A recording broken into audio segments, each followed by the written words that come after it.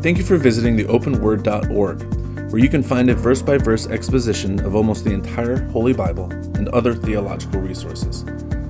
Welcome to the next part of this series from Alan Schaefer. Welcome to our 8th and final lesson in the life of Christ. This week we're going to be looking at the arrest, crucifixion, and resurrection of Christ as found in the Gospels. So join us as we begin today's study.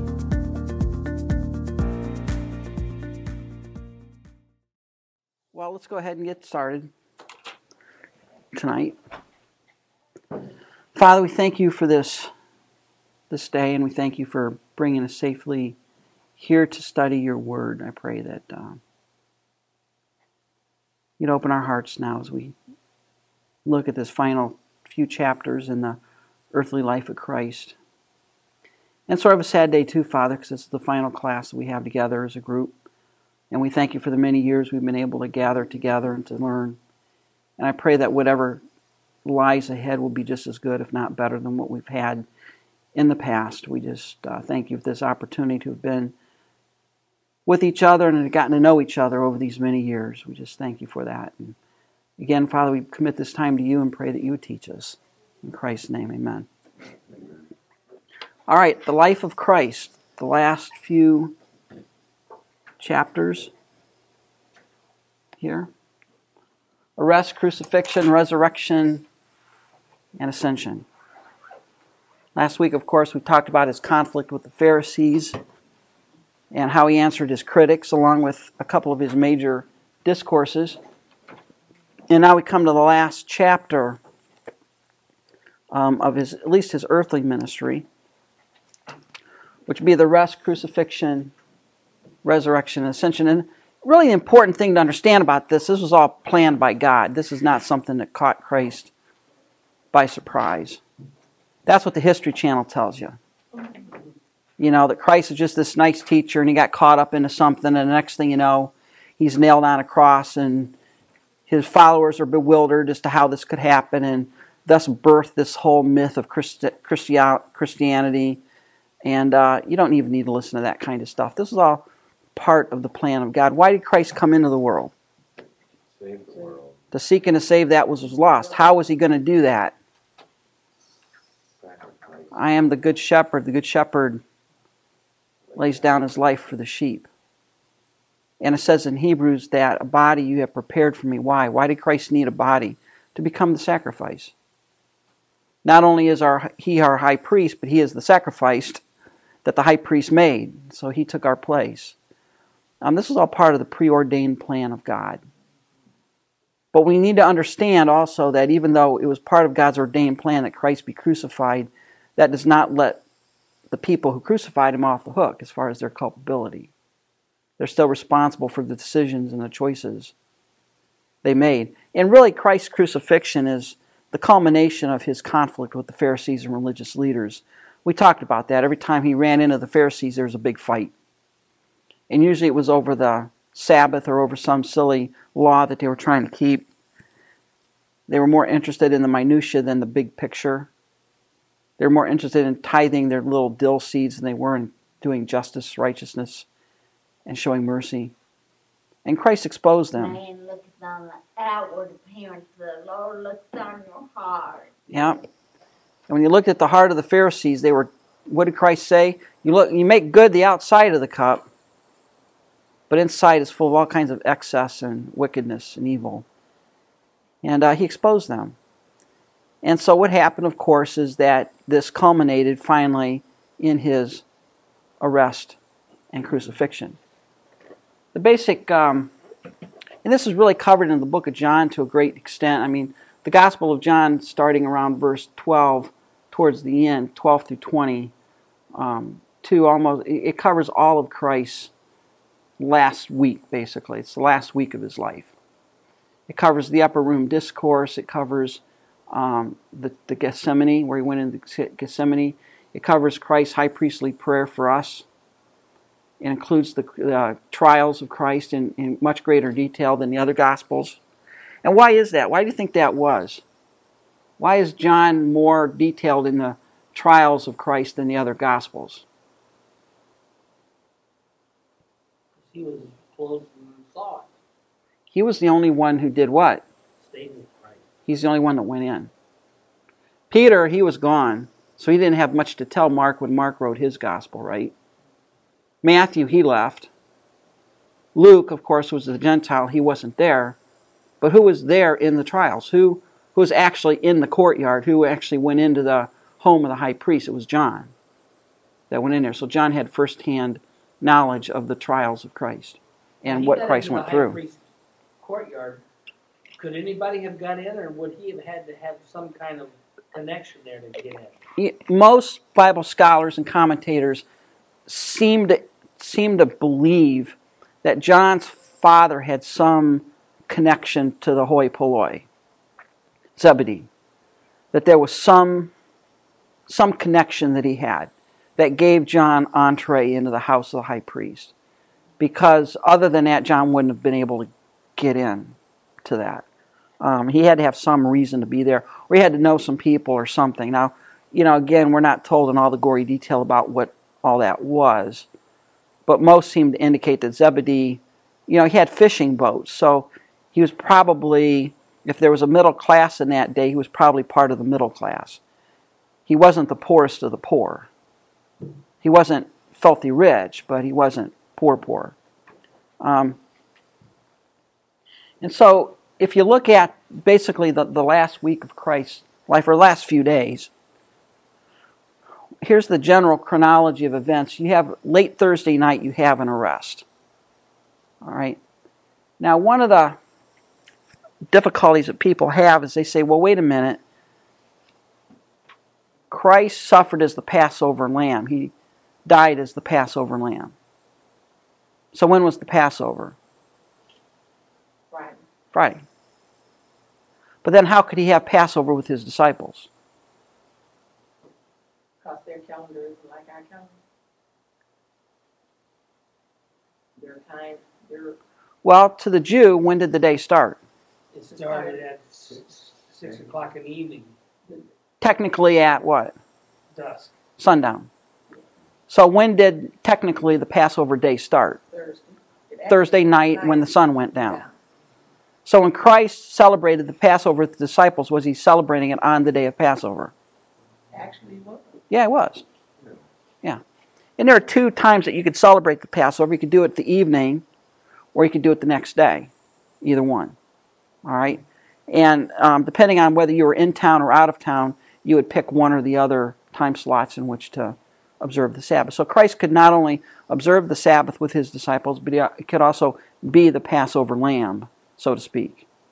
And if you look at the timing of his death, when did he die? What time of the day? He died at 3 o'clock. And that's the exact time the priest was killing the Passover lamb in the temple. Which really would freak you out, because you could be the priest there and you just kill the Passover lamb, and what happens to the veil of the temple? Rents. Yeah, now that would really give you a bad day, because what was behind the veil? The glory of the Lord. You were dead if you saw that. I heard the last thing the priest did when he got done with killing the sacrifice was that he walked out and he put his arms like this and said, "It's finished." Well, you killed the Passover lamb, and you had to take, this is the Passover, this is, and you had to, do all of the rigmarole there. But you were doing it in the temple, and it was the most crowded day of the year, really, the Passover. That was the most crowded day of the year. Now you have the Day of Atonement, which is different. That's when you go in, when you took the blood into the holy place. That's Day of Atonement. Passover was different, but it was still one of the two highest holy days in the Jewish calendar. What you have is arrest late Thursday night. And then what you have is you have the illegal and unjust trials through the night.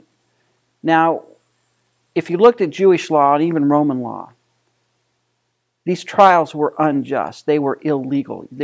Technically, you could not have a trial at night. It was not permitted. The Jewish leaders broke every law possible to get Christ on that cross as soon as they could. It was not accepted procedure to have a trial at midnight or after the sun went down. The crucifixion begins Friday morning about 9 o'clock.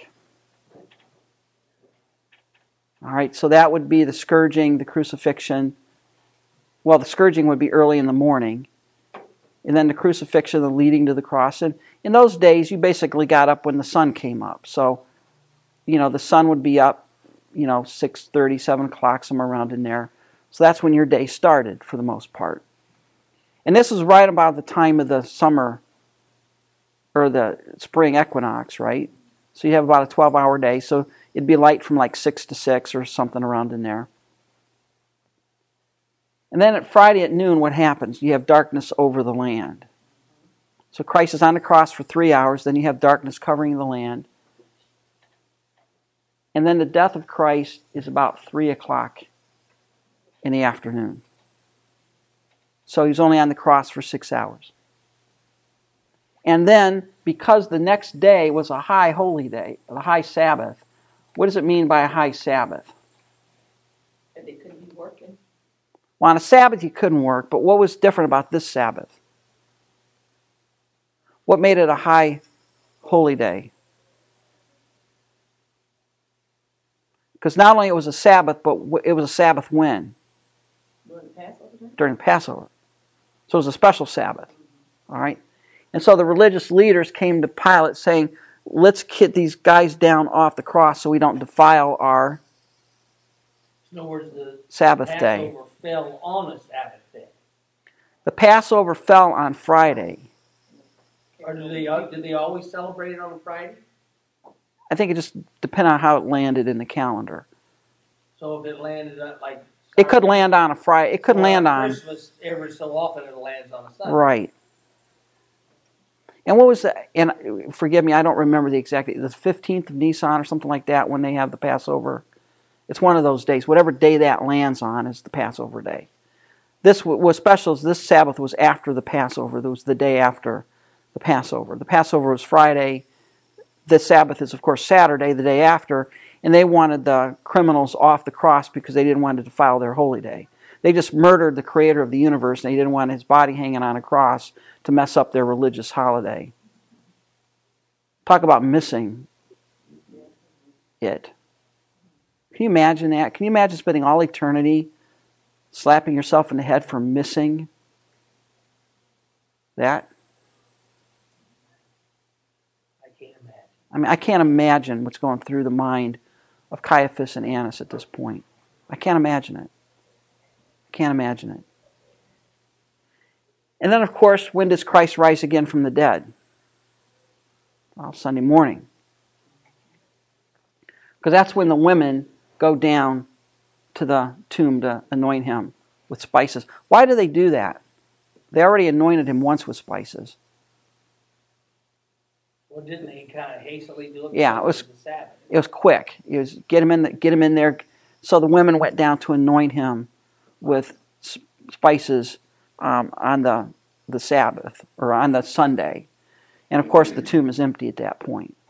Now immediately some people say, well, this chronology doesn't work because Christ wasn't in the heart of the earth for 3 days and 3 nights.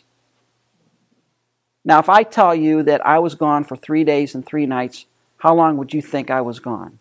3 days, 3 nights. How many hours? How many hours? 72. 72. Or close to 72. To the Jewish, this was a euphemism. Basically, any part of a day or night was considered a night.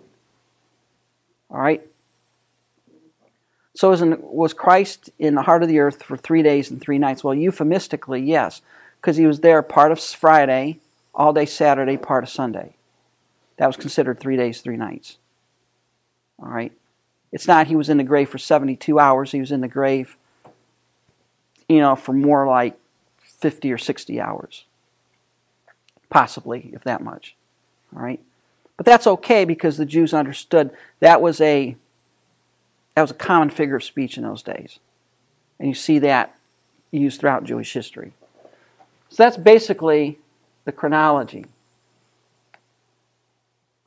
So what do you have going on, basically, Thursday night? Well, you have the upper room. All right, what is Christ doing in the upper room here? Yeah, Last Supper. He's basically instituting the Last Supper. Yes. That's where they did the Passover. yeah. Plus, didn't they? They Yeah. took the Lord's Supper for the first time. Well, what did Christ do with the Passover meal? What did he change it into? The The Lord's Supper, communion. All right. He took what they did at Passover, and he basically instituted a new memorial. Why would he institute a new memorial?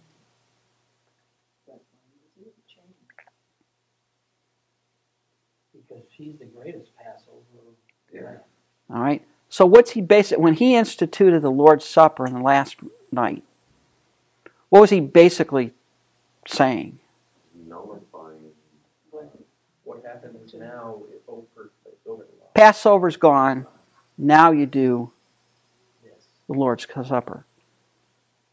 It's not that you do both. All right? It's not that you commemorate both. Because what did the Passover commemorate? The angel of death and Passed over. Deliverance from Egypt. Yep. What does communion commemorate? His death, burial, and resurrection. Deliverance from what? Sin. Sin. Which one would you rather commemorate? Communion. Yeah. Now, as you look at this whole concept of communion, we could spend all of our time just talking about it and not anything else. But this was a memorial, and it's important to understand that. This was not, there's been a lot of denominations formed over this thing of communion and baptism. How you baptize, how you observe communion, there's been a lot of heat generated over this. But when you look at the basic elements, Christ used the unleavened bread and the wine. Why did he use those two elements? That was part of the Seder meal. It's what was on the table, right? Mm-hmm. That's what I mean, how clear can that be? I mean, it was what was there. I mean, they had the loaf of unleavened bread. Why did he use unleavened bread? Well, that's what they had available to them. Is it wrong to use leavened bread in the communion that we commemorate today? No, because it's the element is not what's the mystical part of it, right? It's the commemoration of it, right? I remember one time here at Open Door, we celebrated communion by passing around a piece of bread and breaking off a piece. Each of us broke off a piece, and that was our communion. And boy, I tell you, people just about flipped out. People freaked. They didn't know how to deal with that. Well, what's more emblematic of Christ's broken body? Getting a little cracker on a gold plate, or breaking off a piece of bread? breaking off the bread. No brainer. Yeah, you didn't even have to think about that. Mm-hmm. That commemorates his broken body. Why did Christ use the wine? That's what was available. That's what they had there. That's what they had there. Was there anything magical about the elements themselves? No. No, it's just what they had available. The important part of communion is not the elements. The important part is, what is it commemorating? All right? So the Holy Grail is a joke. Yeah. So what we have done in our modern churches, are we valid in the way we do our communion? I would say no, because they take it to the extremes. Like at our church, you can't even touch the tray.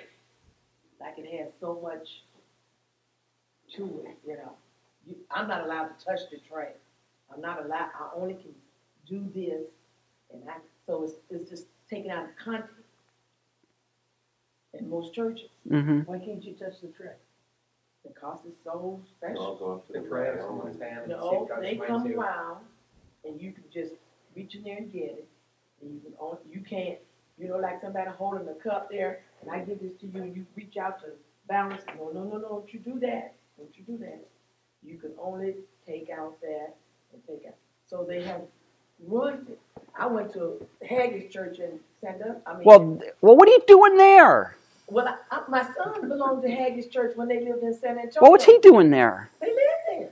He was based out I'm giving you a there. hard time. And then when they passed the bread tray around and we took the tray, I almost passed out. I thought, oh my God, they touching me. So, no, we have run the commemoration. Yeah. Of The this point one. is, you can't really, there's I know, nothing magical. I know. so you No can't way to ruin screw it. it. I know. You can, Yeah. you can But have a, Just I'm kick it out. telling you, Listen, that's- you can kick pray on the floor and God's not going to smite you. You Yeah, can- it's- you can take a But mess that ain't in no church, black church, but- you not. But see, here's the. I went to a Catholic church. It was an Eastern Orthodox. Oh, that'll really flip them out if you where touch it. My wife's niece goes, and during their wedding, this little kid come up to take the communion and get a drink of the wine, and they spilled some of it. Oh my Oh God. yeah, I've seen. That must And be they stopped everything, and the priest, one of the priests went back behind this screened area, came out with a cloth, added it all up real nice and ceremonially, and then after he exited, they continued the communion. that was actually Yeah. what- Well, to them it is. See, here's our problem when we talk about this.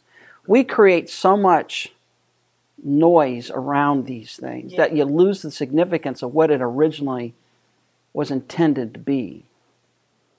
What's the original intent of communion? Why did Christ give it? To worry about what bread you used and what wine you used and whether you used a single cup or little cups or whether you... That's not what it was all about. What was it about? Remembering Christ his... died for us. And my urging to people is that if you don't focus on that, and you're focusing on, do I touch the pan, do I not touch the pan, do I use this bread or that, you've missed the point of the whole communion activity. You've not done communion. I mean, what should you be doing while the communion's being passed around? You should be contemplating yourself. You should be remembering the Lord's death. You should, and I don't like going to communions where while, they're passing the communion stuff around, they got somebody singing or music playing. Stop. This is a time of reflection, a time to be quiet, a time to confess your sin. It's not a circus act. But what we've done is we've created all of these little things around it. It's to be a solemn thing, right? We're not to take it flippantly or anything like that. But still, sometimes we lose the significance of the communion in the mechanics of actually doing it and what we're doing. What do you think about the warning that's in the Bible about the communion? Well, I think it's a serious warning. What's that warning? What is that warning? See, in those days when they came together, they observed communion every time they met. And they had the love feast, and people were coming in there going home drunk and everything else. And Christ is saying, you're profaning the communion. This is a serious thing. Taking communion is probably the most serious thing, memorially wise, you do. You need to do it with a certain degree of seriousness and not to just pop it in and think nothing of it. I do think there's a curse for those who do not take it seriously.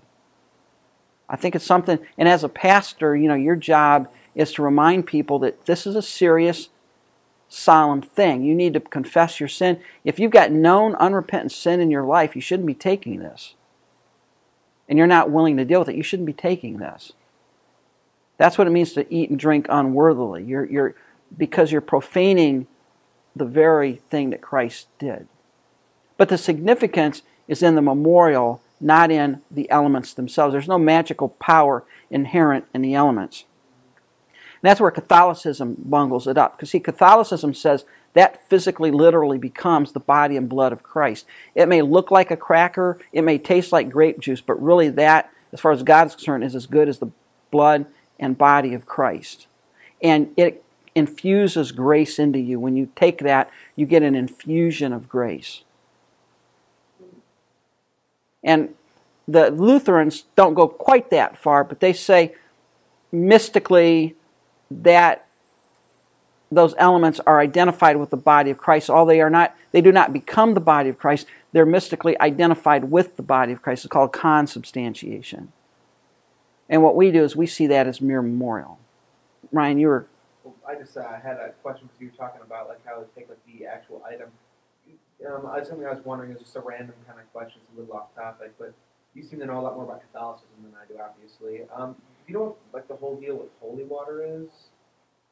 Like, because I know I've had, It's supposedly water blessed by the priest that has some cleansing power to it. I was just wondering, because I know, like, when you're talking earlier, I was just thinking, I got in trouble when I was a little kid because we were at a funeral, a wedding, and I didn't know what the little bowls of water were, and me and my little cousin Jordan were playing in the holy water, and some lady like walked over and like smacked us. Yeah, you're supposed to dip your finger. You're supposed to dip yourself in it and touch your. I got a big cross. No, it wasn't. I Yeah. never met the lady, but she came over and like my mom didn't like that. But Understand? She came right over and smacked me and my cousin right in the face, and like, oh my god, it's like You know they. we didn't know anything. We just thought, okay, a little thing of water. We're bored at a wedding. In front. I didn't know that. Oh yeah. Locked up and everything. So when they're getting ready to go to do the communion, the priest he makes quite a That is the literal body of Christ. When the priest prays that prayer, Yep.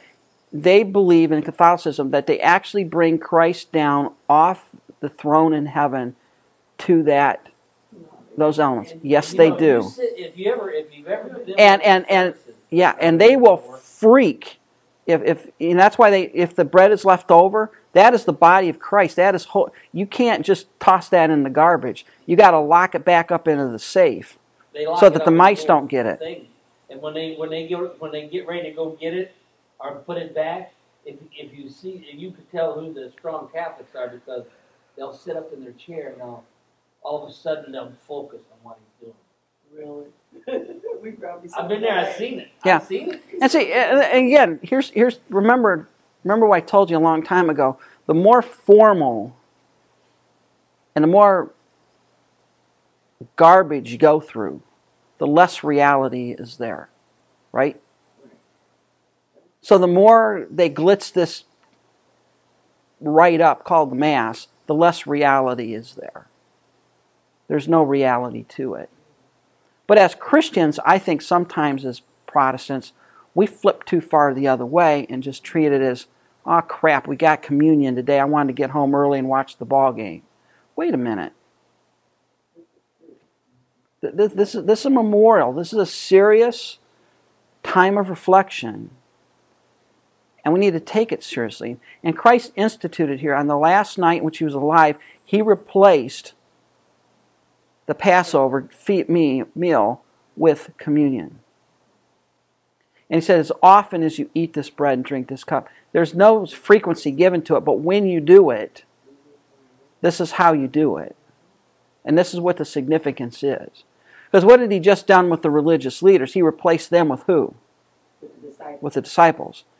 Christ is not reforming Judaism of that day. He's not here to reform it. He's here to get rid of it. It is totally apostate.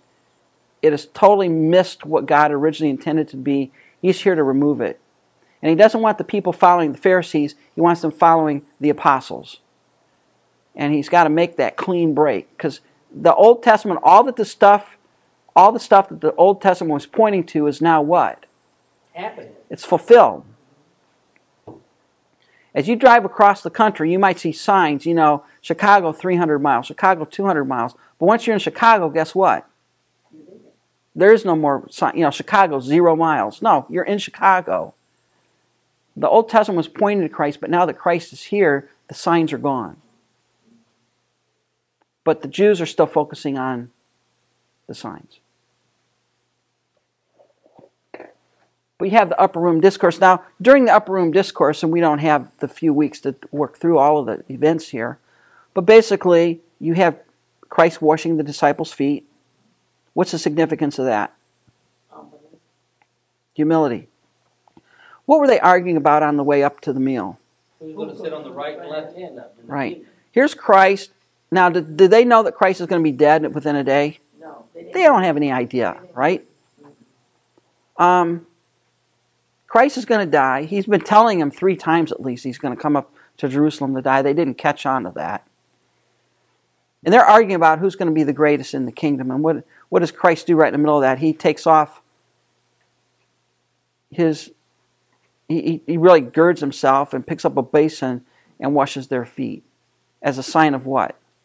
Humility, service to one another.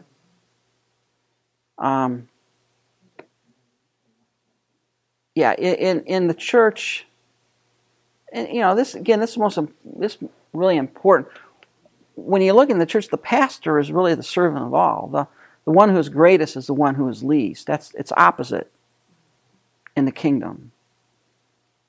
And what did Christ say? The Gentiles, you have people that lord it over others, but in the kingdom it shall not be so. For whoever is greatest among you shall be servant of all. That's the idea. It's an inverted kind of concept. Why did Christ come? To be served? No, to serve and give his life a ransom for many. And then you have the expulsion, not the expulsion, but really the departure of Judas. Was Judas there at the beginning of the meal? Yeah.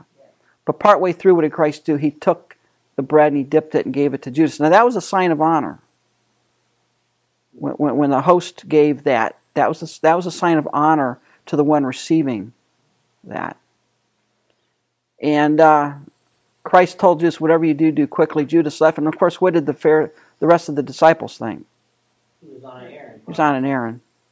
You understand how dense the disciples were? They didn't get anything. They never fully comprehended until the Holy Spirit came. Of course. Now, we could sit there and say, what a bunch of lunkheads. Why didn't they get it? Well, if you'd have been there, you wouldn't have got it either. All right? Give them a little bit of slack. We wouldn't have got it either. And then, of course, after Judas left, what did Christ do? He instituted the Lord's Supper after the betrayer left. He instituted the Lord's Supper. And then you have the journey to the Gethsemane. You find that in Matthew 26:30. What is Gethsemane? The place of the olive press. Christ often went there to pray. Now, what does Christ know? They're coming to get him. They're coming to get him. And how did he know that? Well, he knew what Judas knew. And what did Judas know that Christ would do? Go to Gethsemane. That's a good place to corner him and get him. The disciples didn't catch on to that, but Christ knew. And of course, in Gethsemane, what does Christ do? He goes in to pray, takes 3 of the disciples, and of course, what do they promptly do? Fall asleep. Yeah. What's wrong with them? Well, look, it's the middle of the night. It's been a long day. All right? Have you ever tried to stay awake when somebody's droning on and on and on in prayer? It's hard to do, isn't it? I remember when I was a little kid, I dreaded prayer meeting nights. I dreaded them. Because all the men would get together and they go in a room and they would go around the room and there's always somebody that's got a blab for 10, 15 minutes a pop. And as a little kid, it's kind of tough to sit there and listen to 30 minutes of people going around the room praying. It was tough for them to stay awake. And of course, Christ is there and it says he sweat, as it were, great drops of blood. He was under great duress. Why? This was the hour of Satan. This was Satan's hour, and Christ knew what was coming upon him. And of course, what does Christ pray that would happen if possible? Mm-hmm. Why did he pray that? Sometimes, too, we don't fully comprehend the reality that when he died on that cross, all the sin of the world, all the sin was laid upon him. Yep. And it became him. And when you stop and think about it, he is a holy God. When you think about that and the reality that everything that is absolutely foreign to him, I guess the term would be antithesis, everything that is opposite of what he is sin. And all of that came upon him. That I can only imagine, maybe when we get to heaven we can talk to him about it. What that must have been, just the reality of that happening. Even then, we won't get it. Because it's not something our pea brains will ever sort out. It really isn't. But I think you're right. When Christ prayed for that cup to pass from him, I hear preachers drone on. I get irritated with them. They say, well, he's looking forward to the horror of the cross and, the agony of suffering. Look, that was not what bothered Christ. It really wasn't. I don't think it was at all. The physical pain was not what bothered him. It really wasn't. That's what bothers us. Why? He died that sinner's death. Why does it bother? Well, we're physical creatures. We don't like discomfort. So we focus in on that. We talk about the agony of the beating he took, and I don't want to minimize that. I don't want to say that that's not an issue. But what was it that really appalled Christ to the core of his being? The separation. From who? From God the Father. Yeah. Now, how long has Christ been in communion with the Father? Forever. He's never been out of communion. For 3 hours, one Friday, he took upon himself the sin of the world. All of it. Well, no, I will never, I often think about that. What does that mean? I don't get it. My brain stops. I can't fathom it. I don't understand it. But whatever infinite God went through was equivalent to an eternity in the lake of fire for all of the redeemed. Whatever that was. I mean, that's really what he did.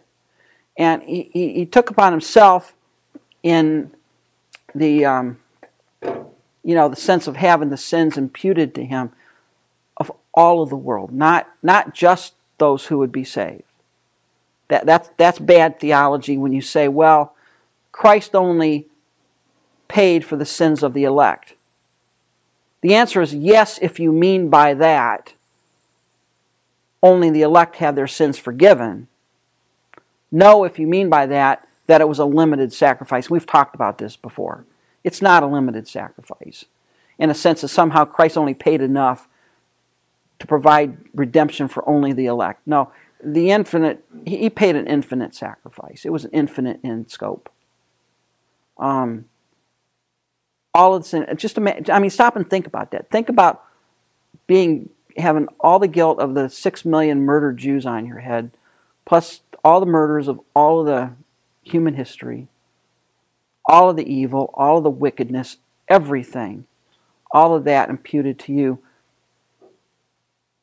with you being perfect. It's bad enough as a fallen human being to have conscience, isn't it? What's it like to be totally perfect and have all of that just dumped on you? And not only that, but we'll never get it. From the God's perspective, he knew every one of those sins in detail. Yeah. And God the Father, what God the Father did for those 3 hours is God the Father turned his back on his Son. If there ever was a time where the Trinity was almost split apart, it was that time.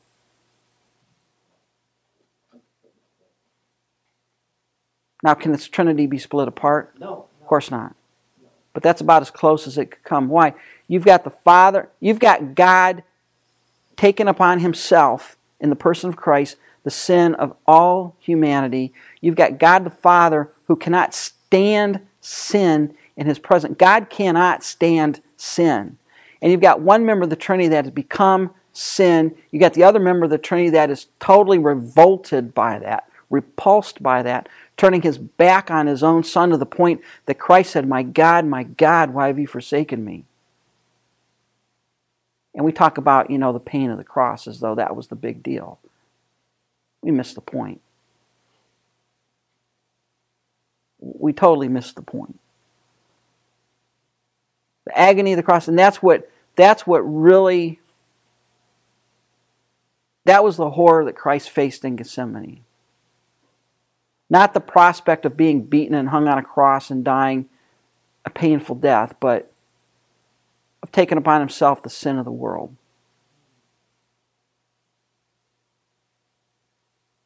Was there another way? No. How do you know that? That's why he came. How do you know there wasn't any other way to accomplish redemption?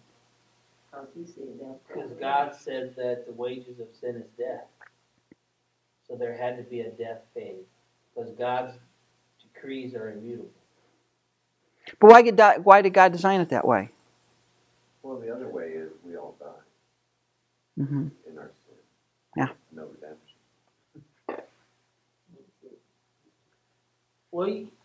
Well, how do you know that there couldn't have been another way?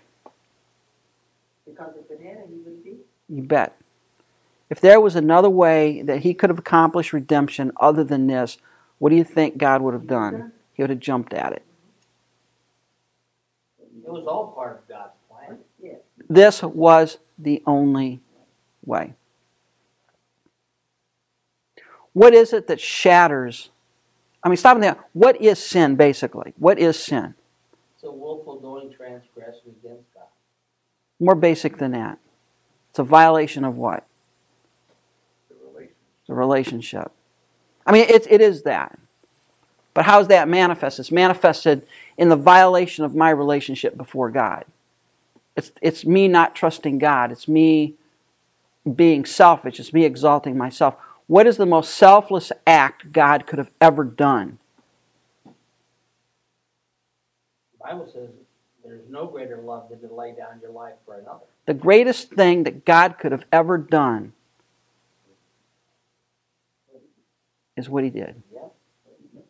To die for us. That's the greatest thing. And that was what was required to shatter the violated relationship we have with the Father. That's what's required to bring us back to God. So next time you want to sin, think about the price that was paid. It doesn't make sin fun anymore. You know, there's another thing to think about, too, when you look at the cross and Christ's death. Hell is such a tremendously terrible place. The reality of the eternal damnation and the judgment and the harsh reality that God is going to execute vengeance and judgment forever and ever. That in order to make a way back from that reality, He was willing to send His only begotten Son. God made the greatest sacrifice God could have made. Yeah. There was nothing greater God could do than what He did. There's no action He could have taken greater than the action He took. And there was nothing but that action that He took that would have accomplished the reconciliation. And stop and think about it. What is the great punishment in hell? And what is the greatest agony a lost person is going to face in hell? Eternal separation from God. The separation from God. I mean, hell is not a fun place to be, physical torment. Are you really separated from God? You are abandoned by God. Because you're actually in eternal punishment inflicted by God. So you're really separated from the blessing side of God. You're abandoned by God in the sense that there is no positive relationship you have with God, and there's no hope of ever having a positive relationship with God. I mean, God is omnipresent, and He's everywhere at once, right?